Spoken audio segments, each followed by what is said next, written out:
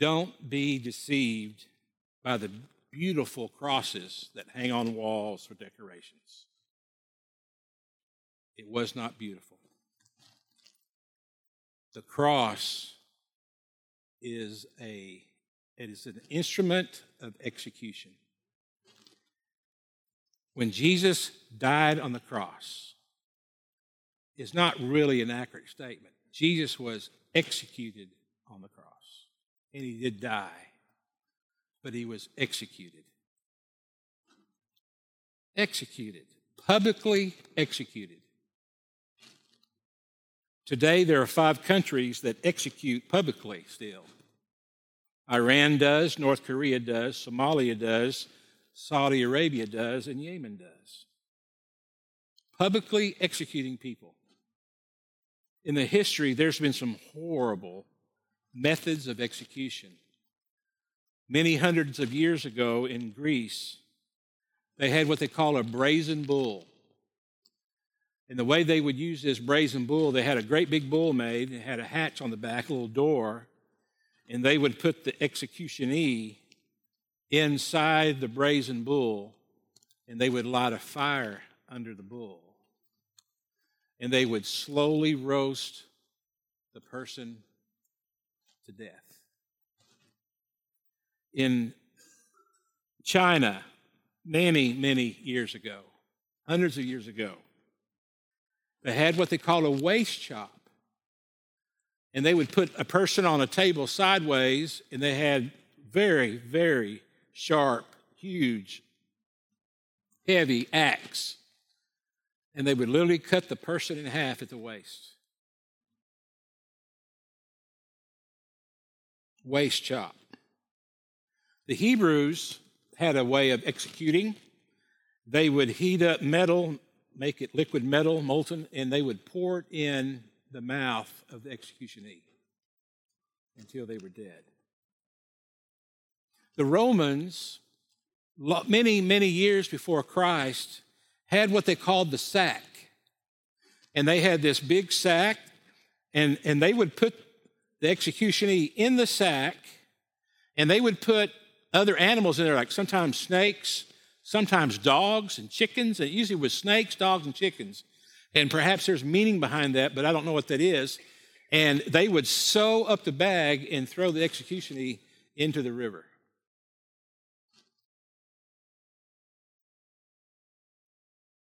In Babylon, in Iraq, modern-day Iraq today, ancient Babylon, they believed in an eye and a tooth for a tooth. And so they would, if someone murdered someone with a sword, then they would duplicate that. If someone committed arson and killed someone in a fire, they would duplicate that, eye for an eye. They had flaying. Many, many countries for many, many hundreds of years would use the tool of flaying. And flaying is pretty much that you just peel the skin off people. And you go through that arduous process of peeling all the skin off someone until they're dead. Flaying. But of all the horrible methods of execution that mankind has used throughout the course of history, there may not be any worse than the cross. Now, what they did to Jesus was worse than what they did to most people on the cross. Most people who were criminals that were sentenced to die by the execution of the cross, they weren't whipped like Jesus was. They were not beat like Jesus was. They may not be called on to carry their cross like Jesus did.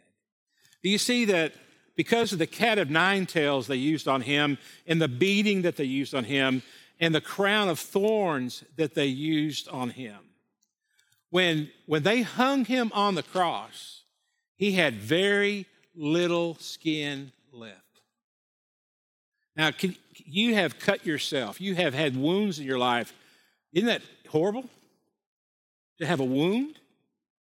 And to have a wound, and all your back is a wound, and you're put on a cross. And when they're on the cross, they would, of course, put spikes through their ankles, and they would put spikes through their wrists right up here high so that they could hold on for as long as they can. And they would be on that cross. And in order to breathe, they would have to pull themselves up to breathe. Torture. Jesus had torture for hours. He had the mental, the spiritual torture of knowing what was about to take place. He also experienced the spiritual torment of all the sin of all the world falling on him. He had horrible, but physically, just to think about it physically for a moment, it was absolutely horrible. And Jesus was executed for us. Jesus was executed on a cross for us. And let's look at the last few moments of his time on the cross in Luke chapter 23. What all happened when he was dying for us, executed on the cross? Luke 23, verse 44, it says, "It was now about the 6th hour, and there was darkness over the whole land until the 9th hour." So between 12 and 3, darkness fell over the entire land. It just became dark. People have tried to come up with explanations for the going dark. People have used lunar eclipse and solar eclipse, but neither one worked because it was a Passover and the alignments weren't there for that. Because they know when the Passovers were, because there's a calculation they use for when the Passover would take place based on lunar and solar and all that mess. And so that wasn't the cause of the darkness. There are many prophets that give a prophecy of the world going dark. Joel does in the end times, in the day of the Lord. And so if the day of the Lord is the day that Jesus died on the cross, then that would apply. Amos talks about the darkening. Isaiah talks about the darkening. But one thing we do know about Jesus being executed on the cross is Isaiah 53:6 says that God the Father laid on him the iniquity of us all. So for me, there may be other reasons, but the most reasonable thing that I can consider, other than the evil coming in the world that Luke talks about when Jesus would die on the cross and the darkness of evil would fall on him, is that same equation goes to the fact that when Jesus died on the cross, God made the world go dark because it was the darkest time for God. The time when he laid on his Son all our sins. So it all went dark. The sun's light failed, it says in verse 45. And also when Jesus was on that cross, and at those moments around his death, the curtain of the temple was torn in two. Now, it wasn't just some curtain. It was a curtain that was perhaps 80 or 90 feet tall. It was 35 some odd feet wide. And it had many layers to it. The book of Leviticus teaches us what it's like. It had cherubim in there. Bright colors were woven into this curtain. But this curtain was quite thick, layer after layer after layer, because that curtain would separate the Holy of Holies, where only the high priest goes to offer sins to God, the sins of the people. It would separate the Holy of Holies from the outer court. The outer court around the temple was only for priests to go. And then after that, outside of that, was the inner court, there's the outer court where other people could go. But you couldn't get past that inner court to get to the Holy of Holies. Only priests could do that, and then only the high priest. And that curtain separated the Holy of Holies from the inner court. And when that curtain was torn from top to bottom, it was to signal to the Jews and to the Gentiles to come, that access to the Father was now available. Because when Jesus died on the cross, he took on the assignment of our high priest. And we have Jesus that we go to. We don't go to a priest. We don't need a high priest. We don't need a functioning priest. We don't need any person. We don't need any man or any lady to stand between us and God. We have access between God and us through Christ. And we can boldly go before the throne of God because Jesus was executed for us. And then one of the most encouraging verses in all the Bible, which is an amazing thing, but that speaks to what Jesus says here, that at the moment of death is one of the most encouraging verses we have in the Bible. That doesn't seem to fit, does it? But nothing fits with our Jesus. Nothing makes sense with this. You can't have so much evil, but so much good simultaneously. I mean, we rejoice and grieve when we lose loved ones simultaneously. Only God can make that happen through Christ. And here we have it. When Jesus was about to breathe his last, it says that he called out with a loud voice. He shouted out when he said this, and he said, "Father, into your hands I commit my spirit." And so at the moment of death, in such a cruel death, an execution far worse than the brazen bull, far worse than the waist chop, that got over pretty quick. Even worse than the molten poured in your mouth. Far worse than that. That would be pretty quick. That would suffocate you really quick and burn you just, it'd be horrible in there. I mean, this cross was devised that it would cause people to rethink criminal activity. But the primary reason for the Roman cross was to keep people at peace, to keep revolts down. No one riots. Don't riot. Why not? Haven't you seen the cross? I mean, Jesus wasn't the only one on the cross. Jesus and the two thieves weren't the only ones on the cross. They used it all the time. And so people would walk by. This is not their first time to see someone die on the cross. The Romans used it all the time. And it's a cruel death. It makes you think twice. There's no way in the world anyone wants to die of execution on a cross.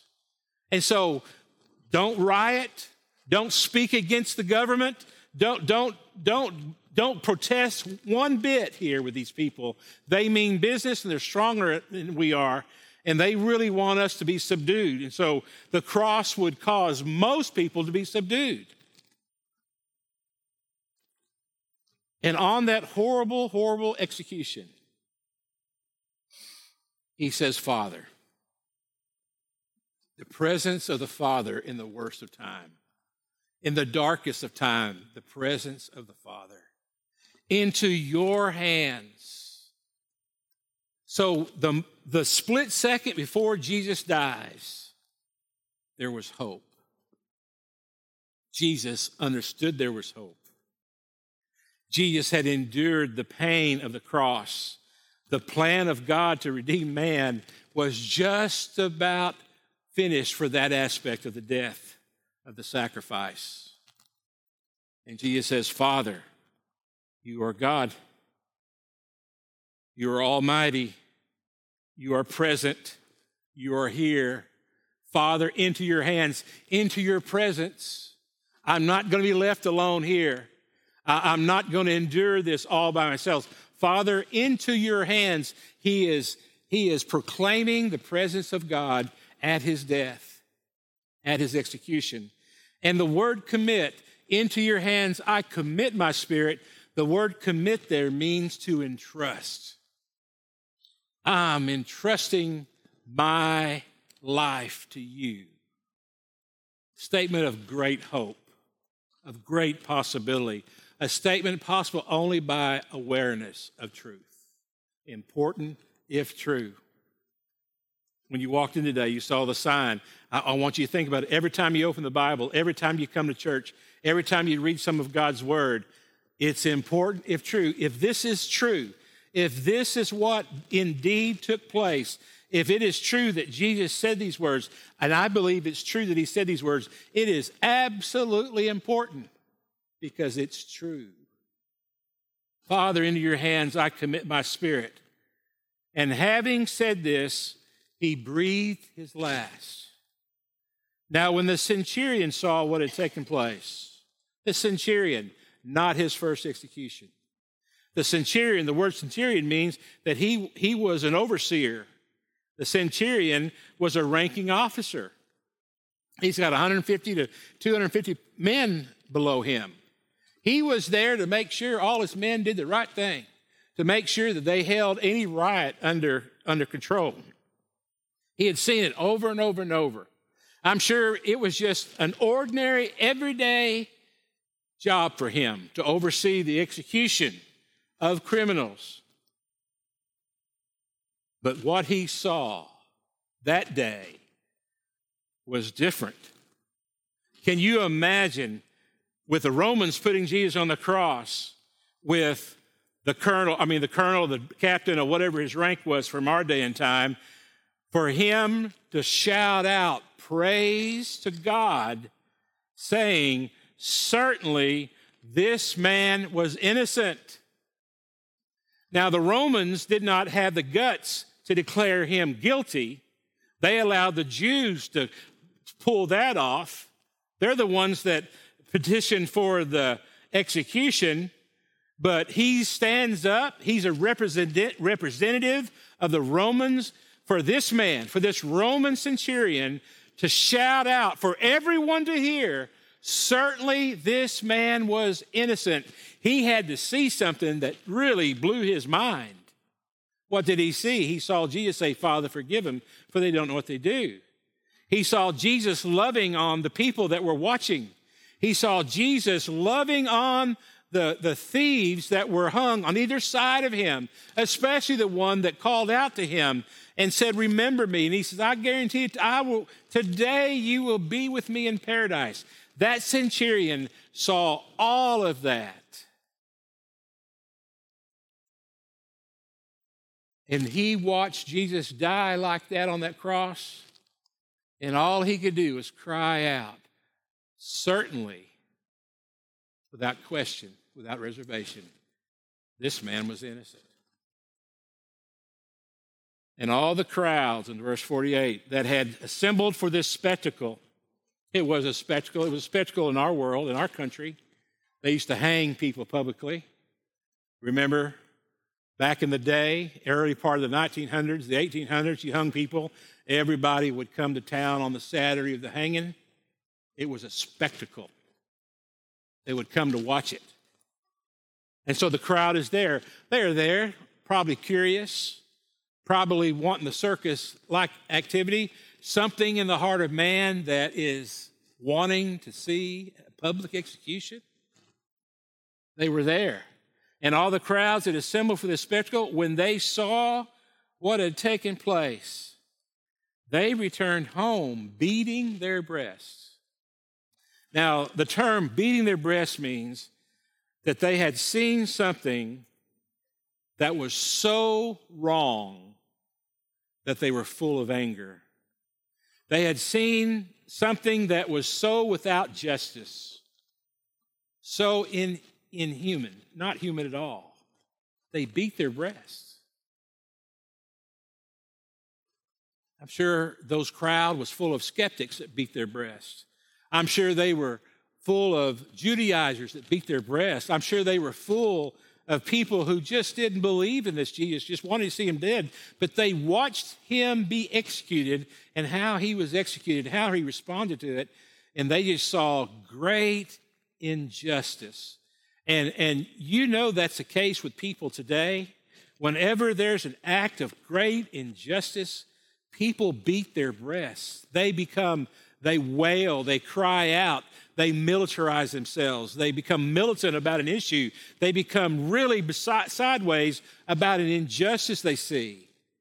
And many things, many laws, many positions that people take in countries across the world, is a result of an injustice. It's a result of an injustice. And that's what they saw with Jesus being executed.